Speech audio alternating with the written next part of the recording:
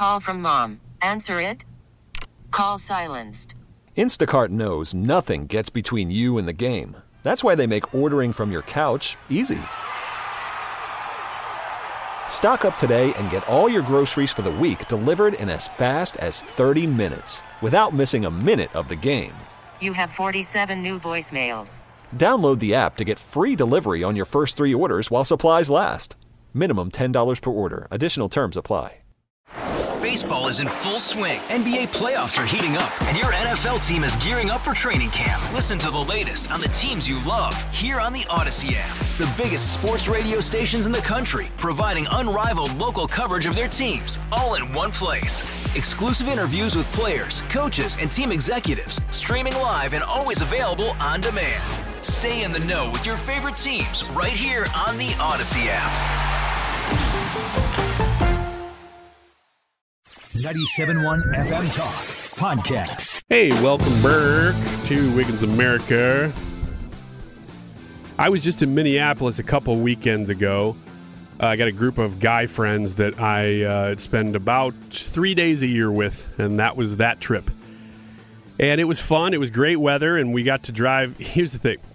My buddy who lives in Minneapolis, so we usually go visit one of the 4 or 5 of us if we can, because all 5 of us are from right here in St. Louis, but only 2 of us still live here. So we usually try to visit one of the others, and one of them lives in Minneapolis. So the guy that lives there, he lives in the suburbs and does not, other than for work when he has to, go into the city at all. He doesn't want to do it.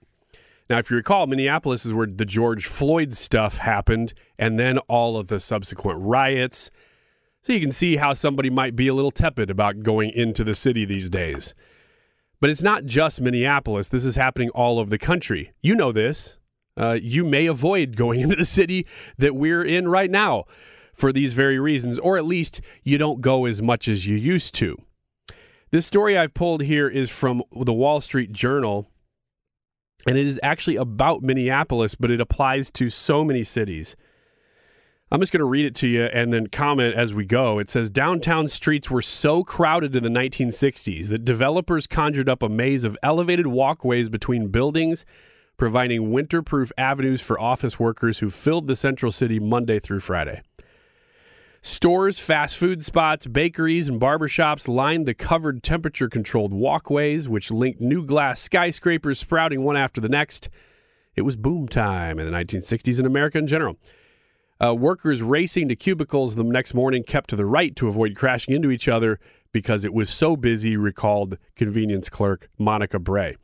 Today, Bray only sees a trickle of passersby these days and lots of empty storefronts around her. Downtown streets are so quiet that it leaves plenty of room for homeless people, sometimes police, and the occasional tourist. That's about it. It's spooky, she said. For decades, downtown office districts across the U.S. powered local economies, generating commerce, tax revenue, and aggregation of ambition, talent, and disposable income. Many cities riddled with half-empty office buildings now hope to survive, with the new remote work era without bulldozing swaths of downtown is starting from scratch. American experts say that downtowns face the biggest urban makeover in 50 years. And this goes into, in specifically Minneapolis, how they're trying to revitalize downtowns. They're trying to offer tax credits to people who are willing to convert empty office buildings into apartments, for instance, and stuff like that. But it's these same governments that have run people out by doing things like not prosecuting crime or coming down on the side of criminals when it comes to cases that involve clear, tough situations, but clearly situations where the police had to do something and maybe they did the wrong thing and they get basically crucified for it. These are human beings, keep in mind. I mean, the criminals are human beings too. Keep that in mind. But we have a whole lot of advocates right now, especially from Democrats, for the criminals and seeing them as humans. And we don't really have anybody doing that on the left for police officers, seeing them as humans.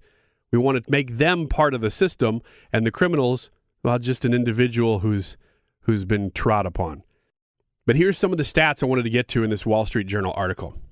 It says the median drop in foot traffic across 52 major U.S. city centers since 2019 is 26%. So think about that. I mean, 2019, that's not very long ago. It's 4 years. The median foot traffic across 52 major U.S. cities is 26%. Now, that's not all crime. I'm sure there are people listening right now who are going, now hang on, Ryan. That's not just because of crime. That's because of the COVID era and forcing people to work from home. I agree. That's very, very true. That accelerated these things very, very fast. But a sense of desolation, back to the article, discourages many downtown workers from showing up at the office, accelerating the closure of shops and restaurants. And why do people not go to shops and restaurants downtown? Well, it's not because they can just work from home. It's because they don't want to. They don't want to go downtown. What do I need there? I can get a lot of this stuff online, first of all. And second, what kind of atmosphere am I stepping into? It doesn't seem fun. And also, there's a higher propensity for crime. Even if I go down there and I'm fine, the propensity for me stepping into crime is higher by going downtown to go to a restaurant or a game or a shop than it is if I stay in my house or stay in the suburbs. Either way. So remote work era could reduce the value of New York City's office buildings by retail properties 42%, potentially reducing tax revenue by 6.2% or more. So these things are going to continue to get worse. I hate to tell you, but unless these issues are addressed, we're not changing the work. I mean, the work's staying the way it is. If you work hybrid right now or you work from home, did you 4 years ago? Probably not. Is that going to change and go back to the way it was? No way. Is crime going to change? Now, there's one area where you could change things. If you had leadership willing to step up and go after crime, not just with like behind the scenes stuff. Like there's good things happening behind the scenes right now in St. Louis with our new circuit attorney. He is prosecuting crime. He is methodically going through these things. But there's still a sense from the leaders that the criminals are the victims. That is a mind shift. That needs to change in American cities so that people know crime isn't acceptable. That's a big, big change. I'm going to finish off this article and then get to the next segment because I want to talk with Roy and see if we can get Trisha in here to talk about this stuff too. But it says the central business district in Minneapolis, as in other cities, was mostly built to serve the 9-to-5 office economy. Hotels largely hosted business travelers. Nightlife was even sparse there. But downtown foot traffic has fallen by 44% in Minneapolis as of June compared to 2019. They actually mentioned at the very end of this, which is why I wanted to get to it, they mentioned St. Louis as being one of these cities that's among the worst that this has happened to, too. And I hate to hear that because I'm rooting for St. Louis. I don't want St. Louis to be a crap hole. But these are self-inflicted wounds, and it's done by individuals who have bad philosophy on governing these cities. Are they Democrats? Yes. All of them are Democrats. The philosophy of governing, according to a liberal Democrat, is what you're seeing play out in both blue states at large and in blue cities within red states a lot of times. I think it's nice to see that the laboratories of democracy, as they call U.S. states and cities, show how progressive policy plays out. It doesn't really benefit anybody. The only tool they have in their arsenal is spending government money, which helps things only temporarily and very, very shallowly, I might add. And what happens when you keep spending that money? Well, you have a population that relies on it so much that they don't produce things. And then they start to leave because the economies start to fall. This is what you're seeing. This is why people are leaving. Hey, you don't have to trust me on this data. Look at the population of cities, which are blue. Look at the population of blue states. For the most part, other than maybe like Colorado, which people are moving to because it's pretty, and that's kind of a blue state now.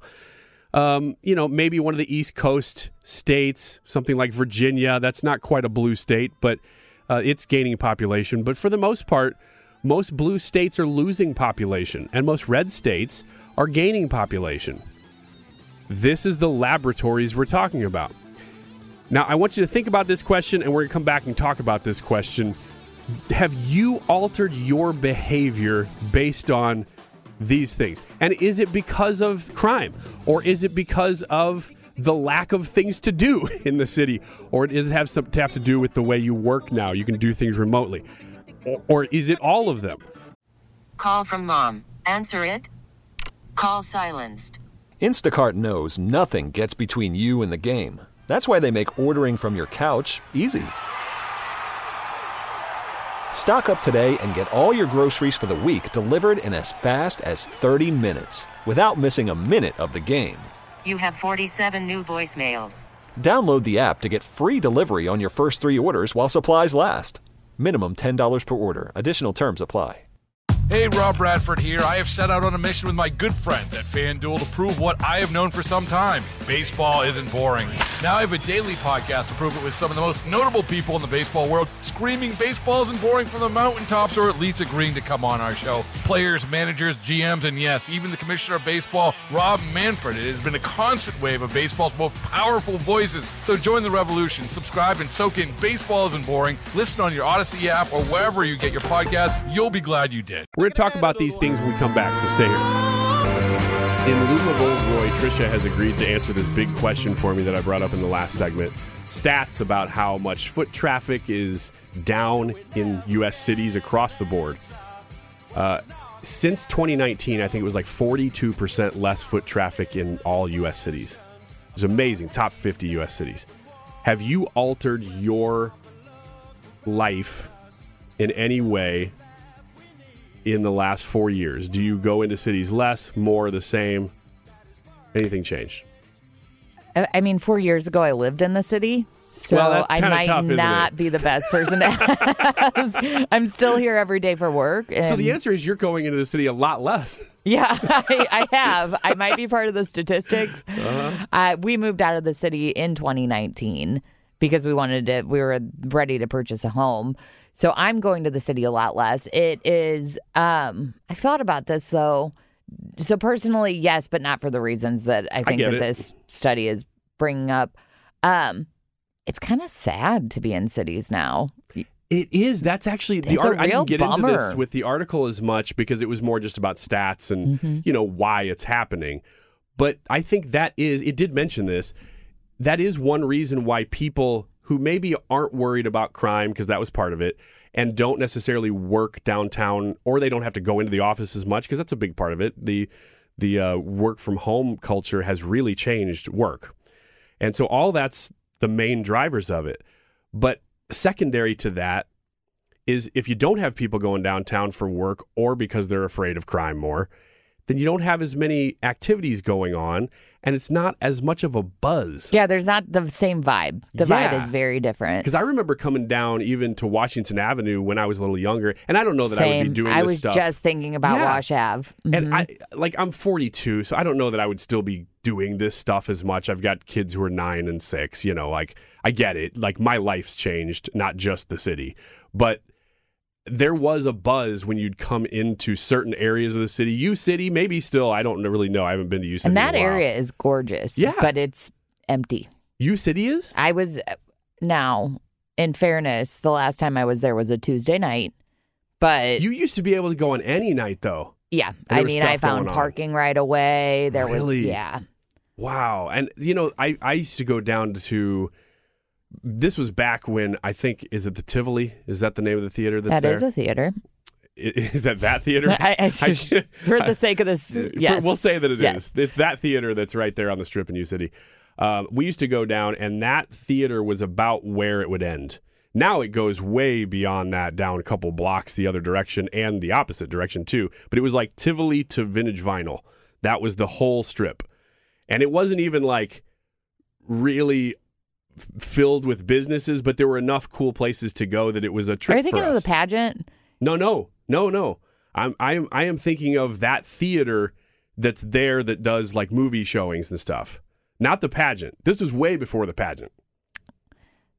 The movie theater was like 2 doors down from Vintage Vinyl for years. Yeah, well, maybe. Hang on a second. I got to look this up now. Movie theater in Siri. Movie theater in U City. Here we go. Right next to Blueberry Hill? Oh, it pulled up movie theaters in Yuba City, California. This is just remain. Wrong. Yeah. But that theater that's there, yeah, I mean, you're not talking about, it's not far. But when I was in high school and early college, that area used to be that hopping. was it. That was the whole strip. And it's just grown since then. But you could go any time of the week and people were hanging out at Vintage Vinyl. Now, part of that to me is that you don't really have as much an excuse to like go wait for CDs. You know, we'd go to midnight releases. Yeah, but there's still good food down there. I do think that the pageant and what's next door to it, the Ready Room, I think that those venues draw a crowd, but those are down far enough. I think that the Loop that you're talking about is, I think that's probably a safety concern.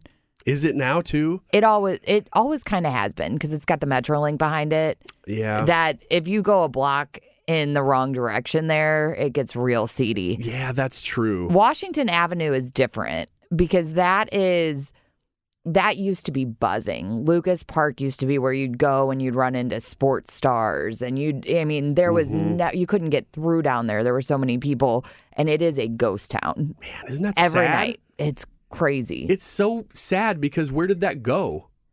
I don't know where it went. I don't either. I mean, maybe Ballpark Village always seems like there's activity, but I'm not just talking about St. Louis. I mean, this is every city is experiencing this. I just went to Minnesota and guys trip, 4 of us, 5 of us always end up going to visit one of us because only 2 of us live here now and the other live around the country.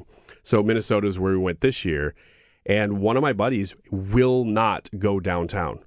Now, he's always kind of been a little bit that way, even before it got to be really bad crime. But I was suggesting, hey, why don't we go to an area of Minnesota that's, because we tend to do a little bit more like cabin in the woods type things. I said, how about we do the exact opposite of that, and we go downtown to an area that's just really buzzing, and we just kind of, hit some bars and walk around so we don't have to drive and stuff.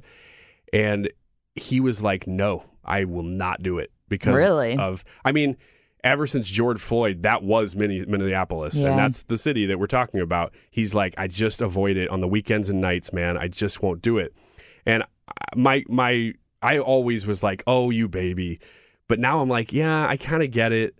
Like, you are not going to get hurt for sure. It's not like, well, I'm going to go into the city, get my body bag ready. Like, it's not like you're going to for sure be a part of crime, but you have a higher percentage going to there than we did driving the Mississippi River and going to river towns. I wonder, though, if you really are... Now, the difference, obviously, St. Louis has very high crime statistics, and there are a lot of organizations and a lot of people trying to work really hard to fix that. But I wonder if it's more of a perception thing, and that as a society since 2019, we've all become a little bit more introverted, even not knowing that we're doing that. And if it really is actually any more dangerous, or it's just less mainstream because everybody's kind of holed up on their own anyway. I think it's probably both, because you do look at crime statistics and murder rates, and they're up. People will say, oh, 2023 is better because it's lower than 2022. But we're talking about a 4-year span, not just year by year and not city by city. I mean, just overall, crime and murders are higher than they were. Yeah. But I mean, not like you can't still do some of those things. I think that's where you get caught. I think if your crime rate's up by a percentage or two, you're still talking about millions of people. Yes. Does that make sense? Like, I think obviously in heavier populated areas, you're going to have higher crime statistics. And yes, we've got a crime problem. And yes, there are a lot of issues with that. But I don't actually feel any less safe being down here at any time. I don't think. I think I think it's just like there's just less going on. I don't know. Yeah, maybe when there's less people around, so you feel less safe because there's less people around. Yeah, it's like an illusion, maybe. Yeah, well, that's true. But I also, in the back of my head, and it may be because of the industry that we're in the back of my head, I was walking to a City game. Nothing happened. It's completely fine. But it was the first time I had ever, and I was with my kids, so maybe that changes things. I'm with two of my kids who are, I think it was my boys, so they were, 8 and 5 at the time. And I'm walking with them, and I'm like, look, I'm the only protection these kids have from anything. And you're right, there just wasn't, we parked kind of far away, and so the walk about halfway there wasn't almost anybody that we saw. That's other than when maybe you a couple start to homeless feel, people where you're like, I don't know if I love this because there's nobody else around. And I just don't get the sense that, I think because we've talked about it so much, get the sense that police are overwhelmed. And we have less of them than we used to. And knowing those facts makes me think, well, I feel, and I don't know whether it is perception or not, that I feel less safe because I feel as if they couldn't handle something that I was going through. Whereas in the past, I wouldn't have felt that way.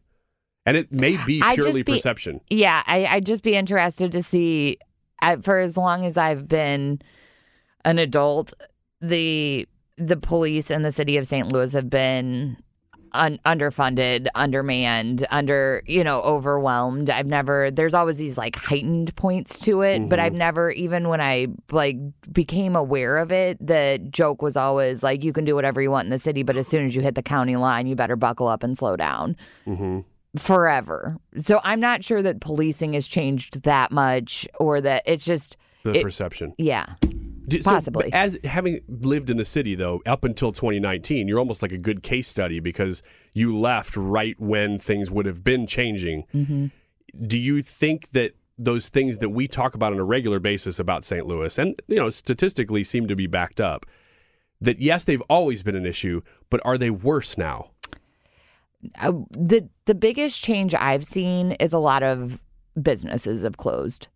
So I never felt unsafe in the city. I knew it was unsafe. I knew that there was crime, but I never felt unsafe. Because, again, that percentage versus the actual population is different, But, like, the bar that used to be across the street from our apartment closed. Like, bars, restaurants, shops, businesses, people have abandoned them. So it's just like a lack of people. I don't know. All these things kind of feed each other, though.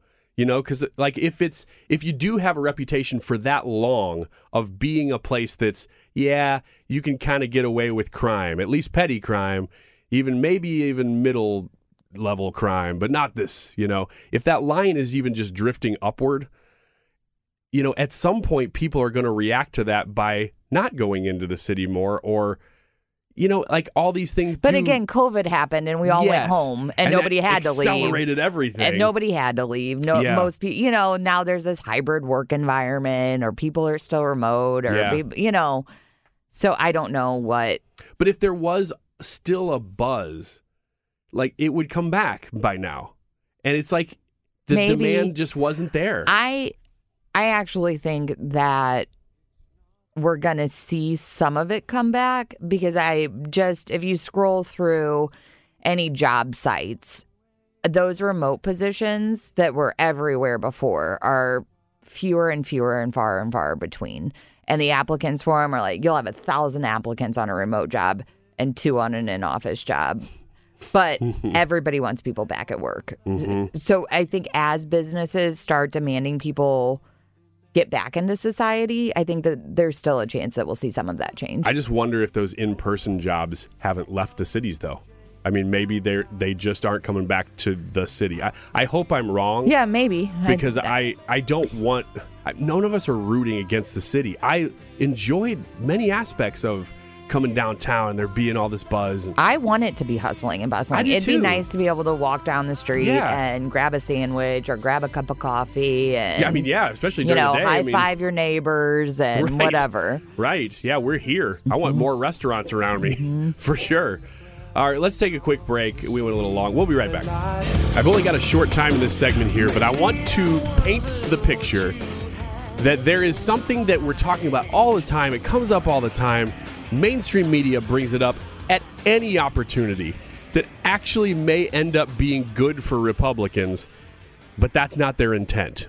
Now, let me start back. So there are things that Democrats and Republicans will bring up that in one season seem really good for them. And I find that Democrats do this more than Republicans. And I don't think that's any sort of character attribute other than that Democrats seem to go after win now, where Republicans seem to be a little bit slower to catch up to a lot of things.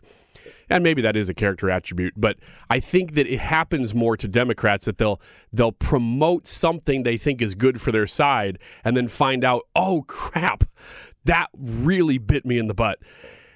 Well, one of those, I mean, just as I'm bringing up examples here, is when Harry Reid got rid of the 60-vote majority threshold to elect a judge. So he did that thinking, well, I'm tired of Republicans stalling our judges, so I'm going to get rid of that. Well, then all of a sudden, you get Trump, who's got 3 Supreme Court justices across the finish line because Harry Reid breached that. That was a win-now strategy for Harry Reid and Democrats at the time that Republicans ended up benefiting tremendously from. Another one of those that I'm thinking about right now, and I'm not saying this one will be that, but I'm looking down the line and saying the trend of Latin Americans, not Latin Americans, but Latino Americans, of moving toward the Republican Party has been pretty swift in the last 8-ish years, 7 years, I'd say. And it continues to move quickly, and we'll find out what that actually becomes in 2024. But the trend is definitely rightward for Latino Americans. And opening up the border seems to me to be a strategy to turn Texas blue by Democrats federally. Among other things. I mean, there's a lot going on there. But if that is one of their points, is to turn Texas and other border states blue, like Arizona, it's backfiring in a lot of ways. But one of those is that maybe in one generation from now, or maybe even sooner, you might have Latino Americans all actually shifting to the right. And then, oh, shoot, we actually bolstered Republicans in those states. So I say all that to say that there's one area, and you'll know exactly what I'm talking about. You'll know exactly what I'm saying when I say it. But bear with me when I say that I think all this talk about election deniers and insurrectionists and all this stuff that is, I mean, pushed by the left now. They think that's a winning strategy for them. I think it's a winning issue. And maybe it is. But what happens if Donald Trump wins the next election? The people who froth the most about that issue are the ones I'm most concerned about, that they would turn and become election deniers or violent insurrectionists or whatever. Case in point, those of us on the Annie Fry Show, me, Brad, and Leah, although Annie, I think, was not there for this picture, we took a picture in front of a City SC flag. You know, because big playoffs this weekend, right? So we're all kind of rallying. So we took a picture. We posted it on social media. Well, somebody looked up Brad in that picture, the producer for the Annie Fry Show, and found that, I guess, just that he was a producer for 97.1 or Annie Fry, and just like started screaming obscenities, insurrectionists, whatever at him in the midst of, and it got a lot of traction, I guess. Some City SC people reposted the picture. Well, he got all this heat from some random person who looked him up, who has probably never even heard anything he said, because if you had, you wouldn't say that, and just yelled insurrection at him. Well, if those people are the craziest of the people, I'm not saying that's all Democrats. I'm just saying if those are the crazies, and their whole thing right now is save democracy. We have to protect democracy from these rabid insurrectionists, these people who are taking over the country, these fascists. They love violence. We hate them because they love violence. They're trying to bring down the country. If those people have bought into the idea that violence is bad, insurrection is bad, and you shouldn't question elections, and then Donald Trump wins, that is going to end up being a huge blessing to the country because they will have to at least, I'm not saying they'll stop themselves. They may completely hypocritize themselves and just go after it anyway and just burn down the country.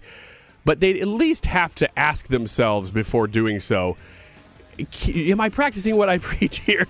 There might be at least a little bit of a check and balance on those people should it come to that. And it might.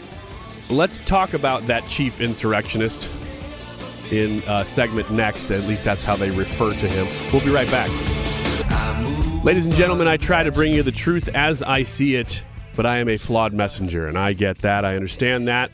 That's why I will admit to that. When people say things, I try to get them in context because you really can, in this business, grab clips from even big public leaders. You can do this to many presidents and vice presidents and whoever, candidates, and take something they said out of context and then spin it into something that's not really what they meant. And I try really hard to not do that because I believe that is bearing false witness. That doesn't mean that I'm perfect at it. I'm just saying that I try to not do that because I don't always know the full context of a clip. I try to, but I don't always know. And, sometimes you're trying to mind read. What are they trying to say here? And then also at times they're saying exactly what they mean. It's not spin. They're just saying exactly what they mean when they say something ridiculous. And so when they do that, I try to point it out. But I'm a flawed messenger. I'm just saying that because I feel like I having this platform want to make sure that I'm giving accountability to myself. So when I say something like we're about to play the game of lies, you know the context from which I'm speaking. The game of lies.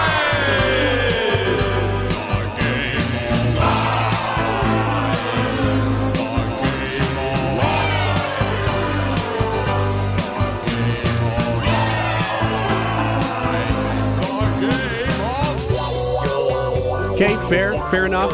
So when we play the game of lies, I'm going to bring you an article, and I'm going to bring you a clip in this one, actually. And I'm going to tell you to listen to one and listen to the other and tell me who's telling the truth. I start with the article. This is from Edith Olmsted. She is writing for Yahoo News. And I can't tell if this is sourced from Yahoo or it's sourced from somewhere else, but I got it from Yahoo. It says that Donald Trump is already prepping to undermine the 2024 election, this time by explicitly calling on his supporters to focus on harassing voters and election workers. At an event in Derry, New Hampshire on Monday, Trump told a crowd of supporters that rather than participate in the upcoming presidential election, quote, "You got to be careful. You got to get out there and watch those voters. You don't have to vote. Don't worry about voting. The voting, we got plenty of votes," Trump bizarrely said to his own supporters. This would be a strange message in any state, but especially so in New Hampshire, where Biden is leading Trump, according to most recent polling. We'll get to polling in a second. This isn't the only time this week that Republican Party's frontrunner has tried to preemptively undermine the 2024 election. On Monday, Trump reposted a meme on Truth Social threatening election workers. Now, I don't even know what that is. I'm mostly talking about the clip here. Trump and his own group of mobsters are currently on trial in Georgia for interfering with the 2020 election, where their racketeering charges are directly linked to the intimidation and harassment of poll workers. So far, 3 former Trump lawyers, it goes into them here, have flipped on the former president. Trump's attempts to turn up the heat on the pillars of our democracy, like free and fair elections and the people who run them, reveal Trump's increasing desperation to win at any price. Now, you've heard the article. I'm going to play for you the clip. This is the fullness of what Trump said about this. Now, he kind of goes on different tangents when he's speaking, but I tried to pull the full thing. Forgive me if there's more context that he said, a couple minutes before this or a couple after, but this is the fullness that I could find. You got to get out there. You got to watch those voters. You don't have to vote. Don't worry about voting. The voting, we got plenty of votes. You got to watch election night. You know, it used to be election day, election night. Now it's election month. Okay. Once again, here's the first paragraph of that article. Donald Trump is already prepping to undermine the 2024 election, this time by explicitly calling on his supporters to focus on harassing voters and election workers. Is that what that clip said to you? Well, that's why we play the game of lies. Now, before we get to the end of the show here, I said that we would talk about polling, and here we are right at the end, barely sneaking it in. I love polls. They're the best indicator that we have of coming elections, even if they are imperfect. The national polls have been very, very interesting because Trump has been either within striking distance or leading most national polls. Not all, but most. So they're pretty close. Nationally, they're pretty close. But it's the states that matter, isn't it? It's the swing states, basically 5 states, although it could be beyond that. But Pennsylvania, Michigan, Wisconsin, Arizona, Georgia, and maybe you'd throw in like a Nevada, New Hampshire in there. They could play. But those are your main states. So what do those states say? Well, right now, Franklin and Marshall, that's not a polling agency that I'm very familiar with, but they have Biden up by just 2 in Pennsylvania. And other ones that I've seen in the last couple weeks actually had Trump up in Pennsylvania. So that's a very, very close race. University of Texas has Trump beating Biden easily in Texas by 8 points. Here's what's interesting. They have all the other candidates actually losing to Biden except for DeSantis. And he only wins by 1. But Nikki Haley, Ramaswamy, Pence, Scott, they all actually lose to Biden in Texas. I think there's a strong Trump contingent there. That's probably why that poll's turned out that way. How about Missouri? Right now, Missouri has Trump beating Biden by 13 points. Try to find a couple other states here before I give you some of the RFK influences. And I'm having to dig back pretty far here. There we go. This is from the end of last week. These are the most recent numbers we have out of Arizona. Trump up by 4. This is Bloomberg and Morning Consult doing these polls. Georgia, Trump up by 5. Michigan, even, tied. Nevada, which I mentioned, Biden up by 3. North Carolina, Trump up by 4. Pennsylvania, Trump up by 1. Wisconsin, Trump up by 2. You can see that now that's just one consult. That's just Bloomberg doing that. But Harvard-Harris has been showing the same thing. So I look at poll trends more than I do anything. And they are trending in Trump's direction. Actually, right now, you'd almost say they're trending just in Biden's wrong direction because people are not liking the way he's doing things, and I think Trump is the beneficiary of that. Really quick, I mentioned the RFK influence on the polls, and boy, it's really difficult to see whether the RFK factor, which will be a factor in the election, he is registering in all 50 states, so he's going to be on the ballot as an independent. Assuming he actually makes the ballot in all 50 states, I assume he will. He will be a factor. So how does that affect Trump versus Biden, assuming it is those two, which I believe it will be? Well, it looks like it's very, very even, and if anything, it might hurt Trump a little bit. That surprises me. It doesn't look like there's much of an effect, but if there is one, it looks like it might affect Trump. Here's the other thing, though. When you add Cornel West, the Green Party candidate, so not just Trump-Biden and not just Trump-Biden-Kennedy, but you add a fourth candidate there, Cornel West, then it does swing back a little bit toward Trump again because some of those blue voters, some of those Democrat voters are going to Cornel West, the Green Party, and it affects things. So overall, when you add the third-party candidates, it probably is a net gain for Trump, but it's pretty minor. That doesn't mean that he's not going to get a lot of votes, West or Kennedy. They might get a good contingency of votes, but it's a lot of those middle voters who are just unsatisfied with either one of them. So will it have an effect? It might. It might be slight, but even slight might be big. Thanks for listening to Wiggins America. You can get the whole podcast by typing in Wiggins America. It's in multiple places. And we will see you next week. Get more at 971talk.com. Baseball is in full swing. NBA playoffs are heating up, and your NFL team is gearing up for training camp. Listen to the latest on the teams you love here on the Odyssey app. The biggest sports radio stations in the country, providing unrivaled local coverage of their teams, all in one place. Exclusive interviews with players, coaches, and team executives, streaming live and always available on demand. Stay in the know with your favorite teams right here on the Odyssey app.